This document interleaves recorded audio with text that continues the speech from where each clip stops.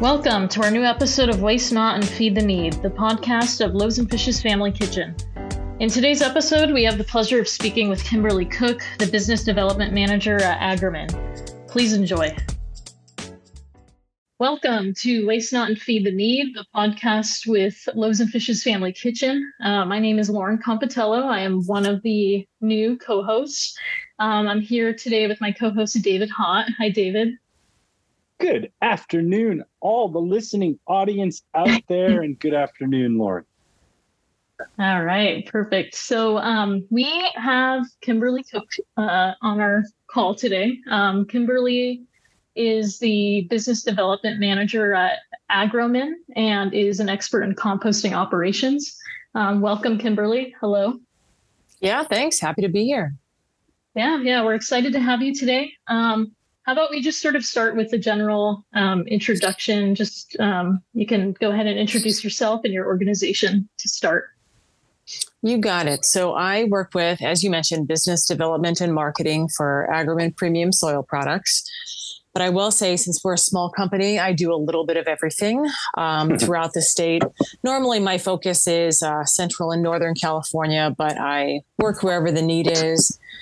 And Agromin is a biotech company that works in the space of the environment, climate change, and soil health. We're best known as being a commercial composter, and we're in fact the largest organics recycler in the state of California. And so we take the organic material from cities and counties that contract with us, and we compost it, create a high quality compost product that goes back out to agriculture and a variety of outlets that use it. We've been a family-owned company since 1972, headquartered in Ventura, serve 200 jurisdictions across 12 counties in California, and recycle over 1 million tons of organics each year. Right on. Nice. Love it. Love it. I think the background is awesome. And I was fortunate enough to see you speak. And I love your passion. And I love that when you speak from a perspective of how it helps to support the initiatives that your organization is focused on.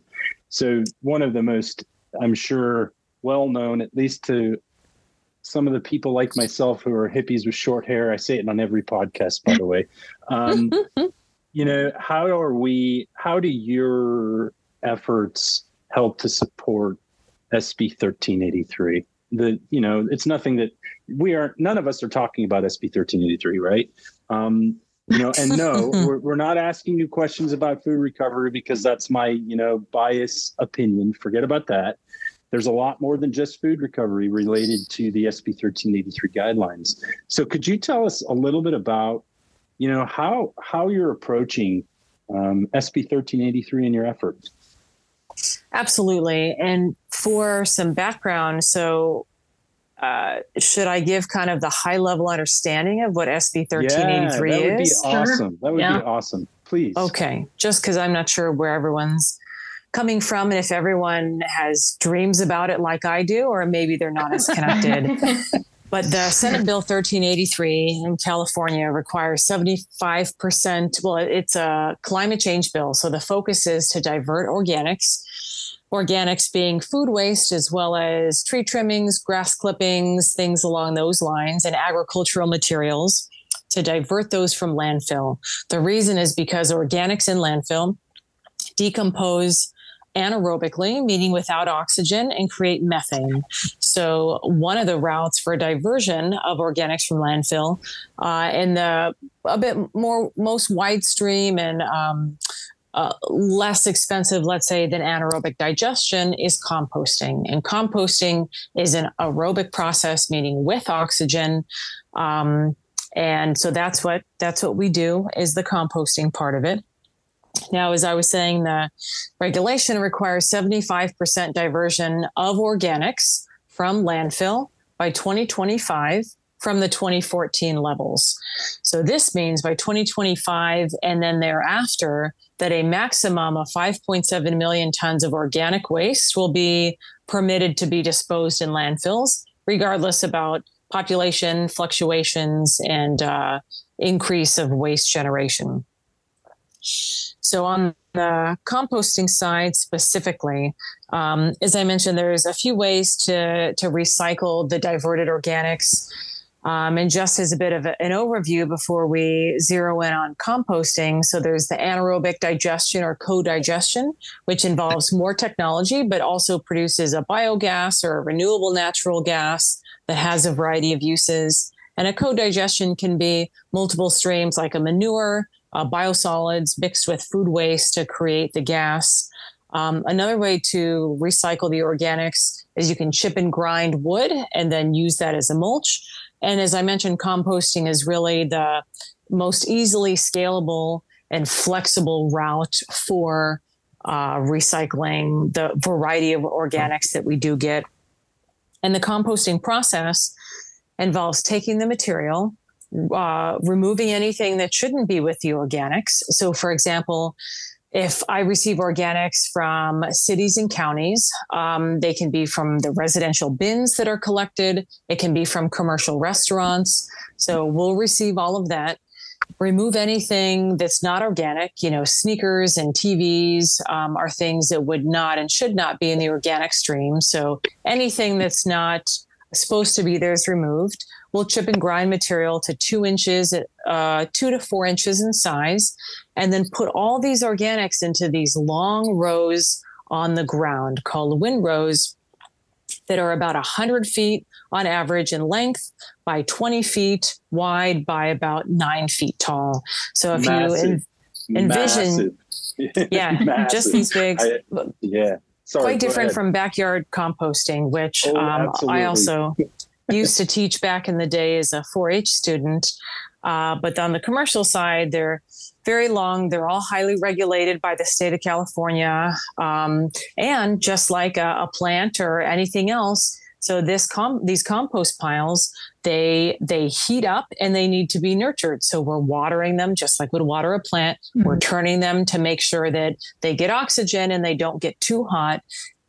And the compost piles create this amazing home for fungal and micro and bacteria colonies that just eat the organics that are there. And that's that decomposition process. The piles heat up to be really hot, 131, 151, 160 or so degrees.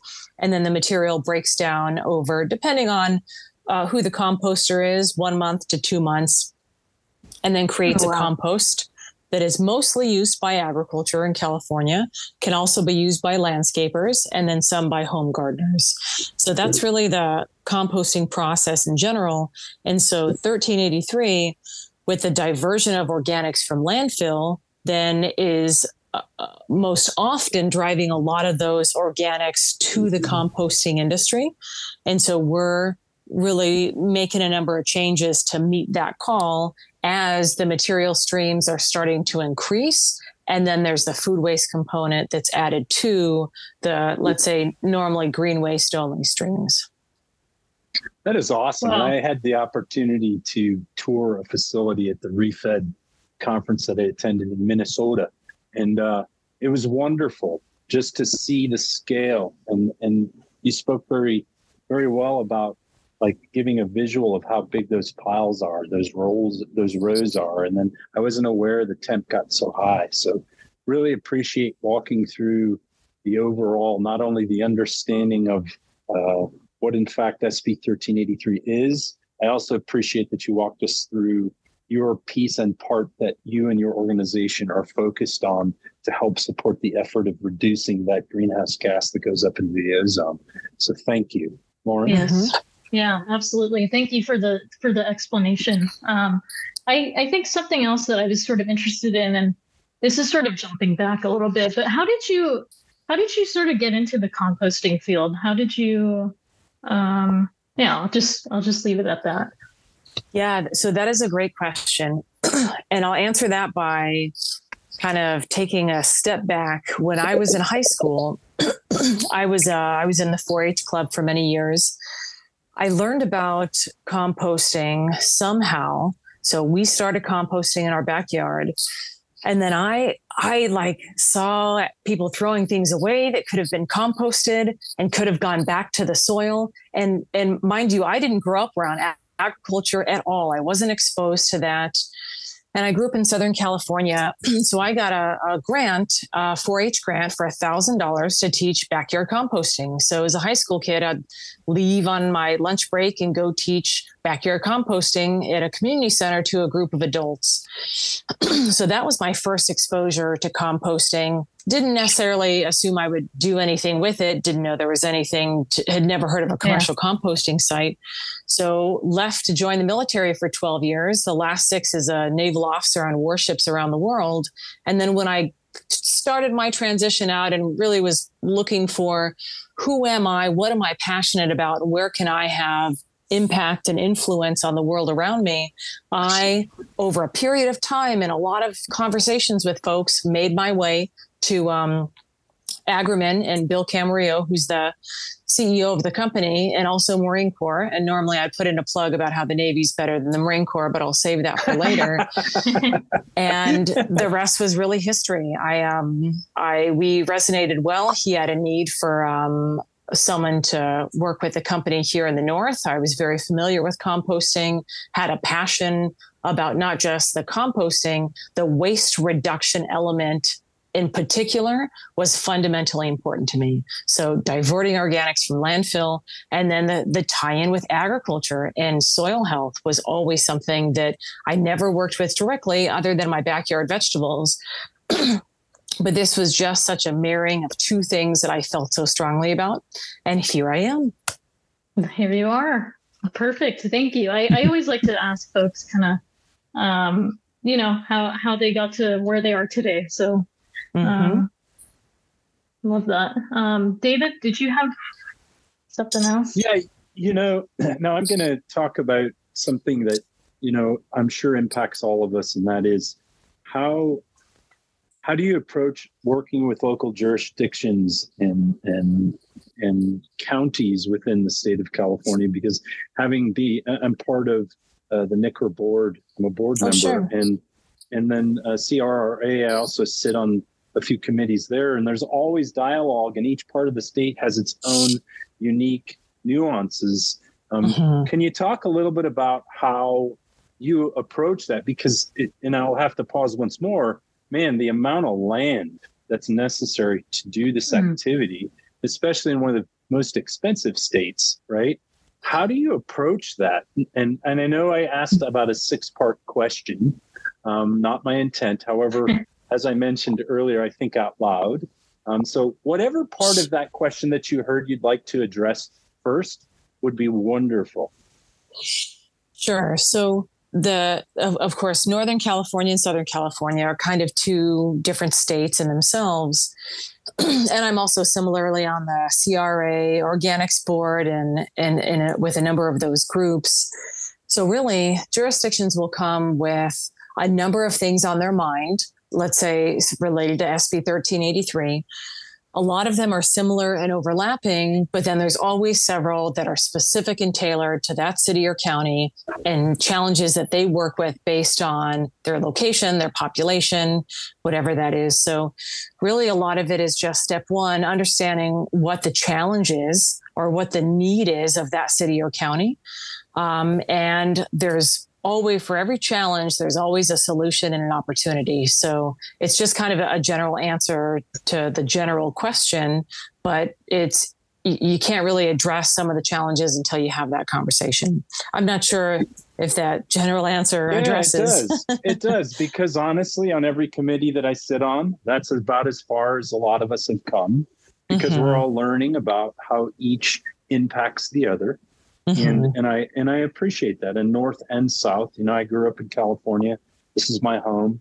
There's always been this NorCal, SoCal rivalry that has happened. We can do it better in Southern California, or we can do better in Northern California. What I'm grateful for, we don't have the same rivalry between the Marine Corps and the Navy. However, it's still a unique conversation to bring to light to how somebody who does your work can really do a deep dive in finding out what your customer will say is looking for, and then how you can tailor that for said customer. So with that thought in mind, what do you find to be some of the bumps or the challenges that you're facing at present with the overall effort that you're working towards, and that is to reduce organics in the landfill? And so I'll answer that holistically, both kind of wearing my jurisdiction hat and then wearing my composter hat, because they're all challenges that may affect us differently, but we're all involved in it. So of course, on the jurisdiction side, one of the biggest concerns is the funding. If you're going to implement a change, then there's money that has to go towards that to then have the food waste separated from the rest of the stream and then collected, whether it's separated at the residential side or separated at a processing center.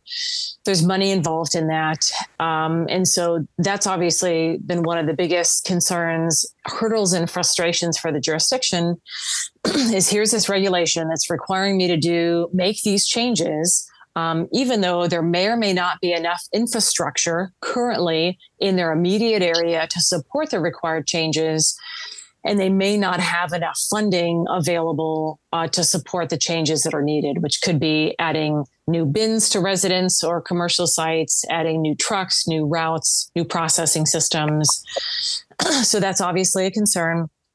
On the composter side, so now, and it's going to vary throughout the state, whether they have the one big bin system where you put your recycling, landfill trash and organics in one bin, and then it's separated at a processing facility.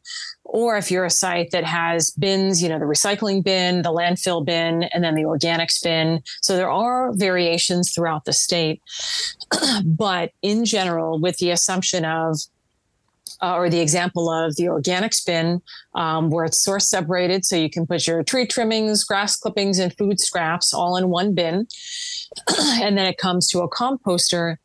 One of the things that we've seen a lot is just, and as we expected, the contamination has definitely gotten a lot higher because of, I think it's just, right, it's something new. Everyone's putting on the training wheels. Yeah. If you think about it and compare it to if there's a regulation that says, big corporations can't produce, X amount of emissions. Well, that's then a big corporation that has to make that change. These changes for 1383 require every individual to have a behavior change to help us in the state collectively meet the requirements that we need to. And so that's really unique. And so as everyone has their training wheels on, can I put this in my organics bin? Can I put that in my organics bin? We're getting a number of things that shouldn't be in the organics bin.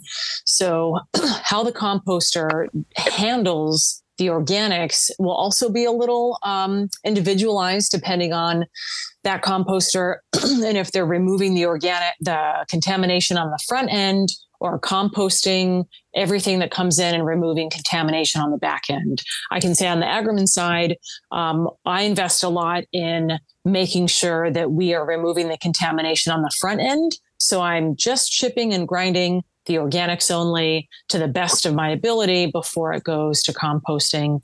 So the contamination is a challenge. Where's the funding going to come from? And then the capacity component.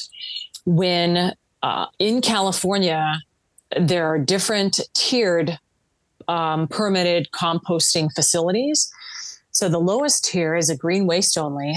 Once you add food waste to the green waste stream, then that requires a higher level of permitting, specifically a full solid waste facilities permit, similar to what a landfill would get, just once you mix the food waste component with the green waste.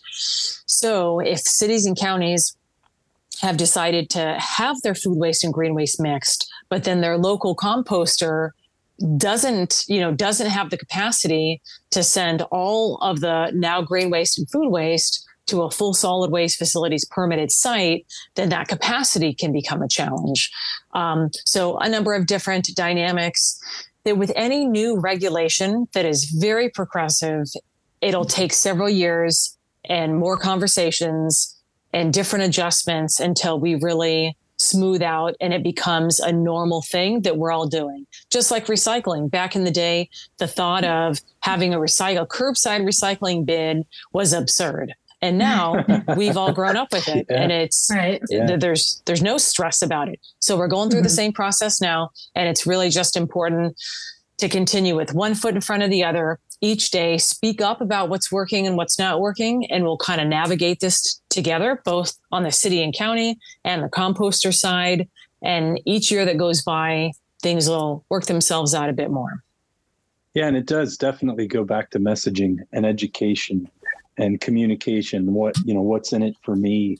Because you're right. I love the point that you made about changing behavior. That's the toughest thing to do in any change or environmental shift, is to determine, how do I present this message so that the audience that I'm trying to speak to wants to do this, right? And I also agree that it's just going to take time and persistence. We just met, in person, or we'll call it virtually in person today.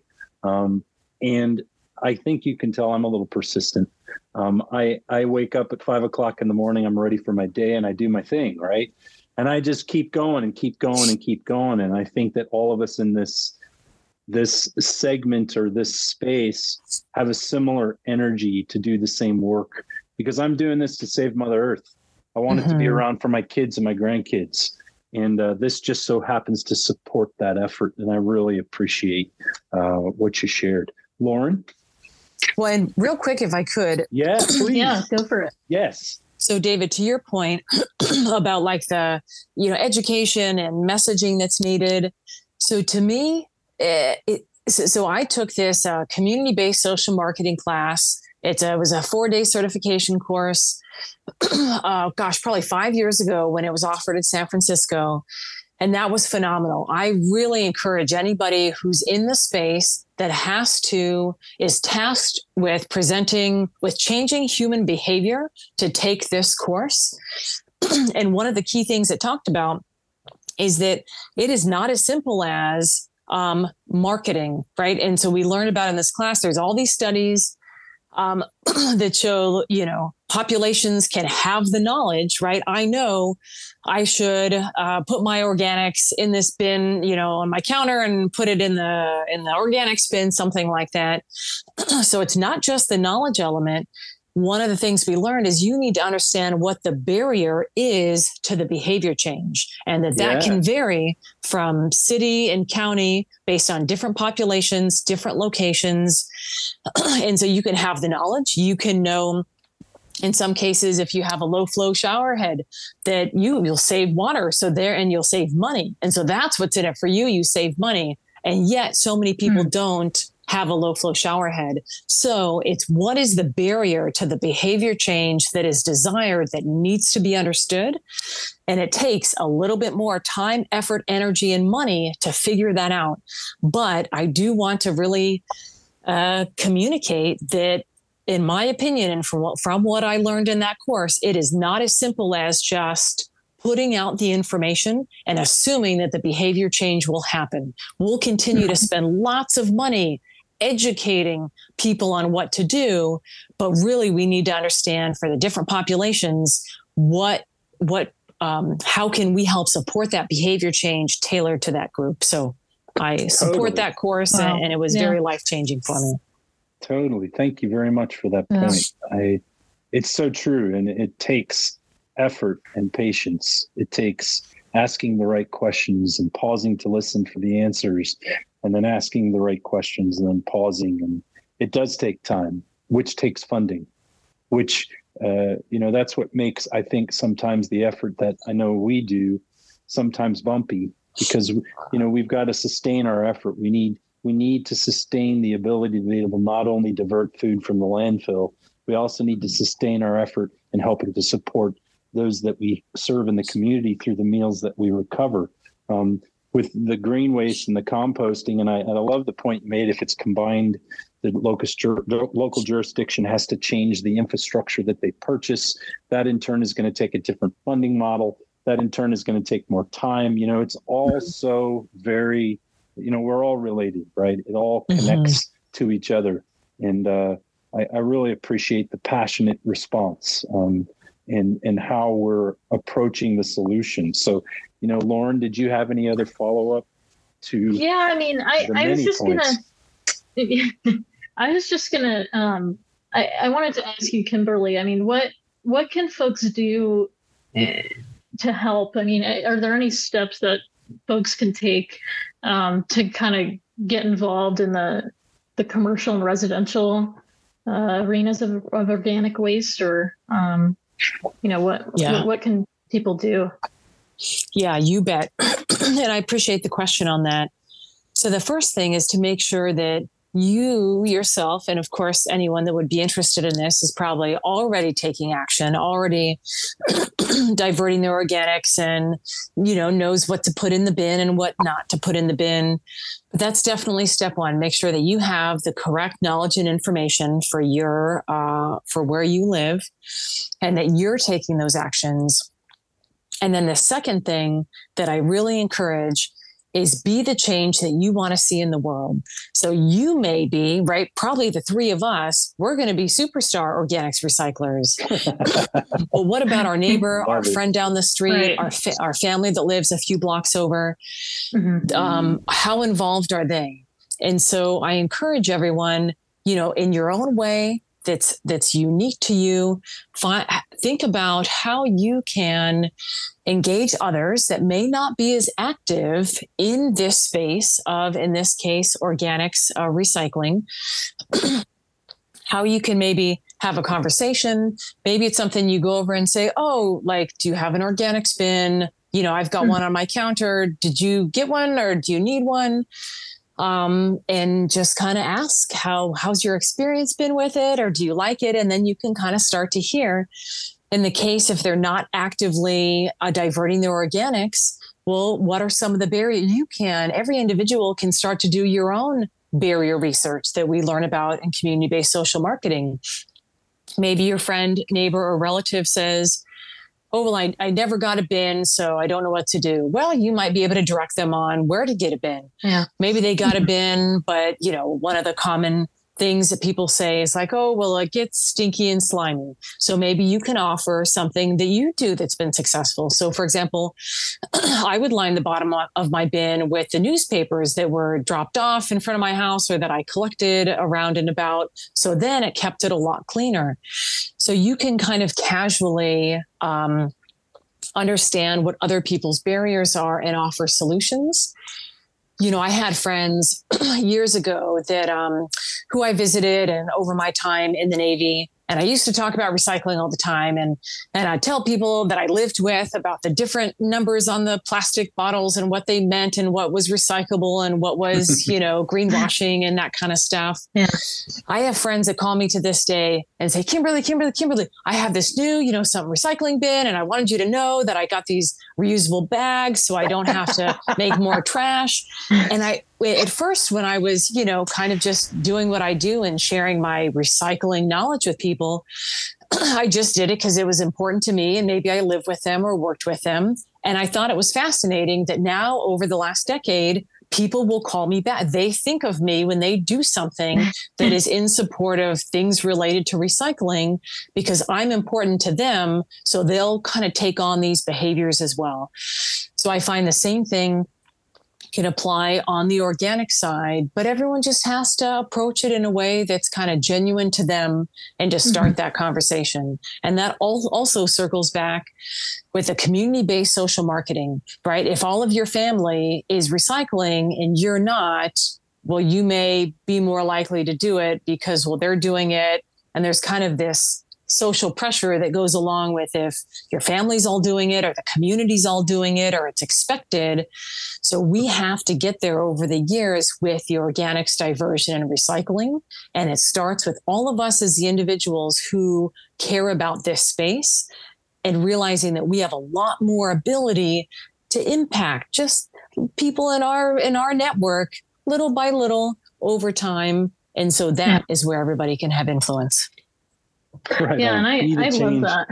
Yeah, sorry, definitely. Lauren, go ahead. No, you're fine, David. I used to talk over Mauricio all the time, and that's just what we did. I don't want to start that habit.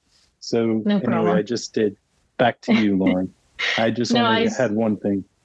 I was just going to say I love that because it's so it's so simple, and it's something that we can all do, and it kind of reminds me, it makes me think of, people in my own life, like, my parents, for example, who, I had bought them one of those little, compost containers that they can keep in their kitchen. And, I thought that was enough to just, give them that. And, sure enough, I went over to their house recently and saw that it was just sitting in the backyard, getting rained on. And so, anyway, just going back to your point about kind of that education piece and how important it is to really, just giving somebody the compost bin to keep in their kitchen, like in my parents' case, sometimes isn't enough. So anyway, that was kind of a tangent, but no, but you got it. And that's right on. So what was the barrier to your parents not using that bin? They're not alone. These bins are passed out everywhere. Some folks naturally use them. Some folks don't. So for the folks that don't, then understanding what that barrier to them using it is, so then we can help them find solutions and kind of get them on board with using it. And everyone's going to be influenced a little bit differently. So yeah, definitely. And it sounds like, to me, that as we all work towards the individual goals that we have to help influence change in behavior, that we have to be the change that we want to see. I love that you said that, because that's so important to trying to impact any social change. And so, we really I would love to thank you for all of the information that you shared with us and all of the aspects of this effort that you and your company are doing.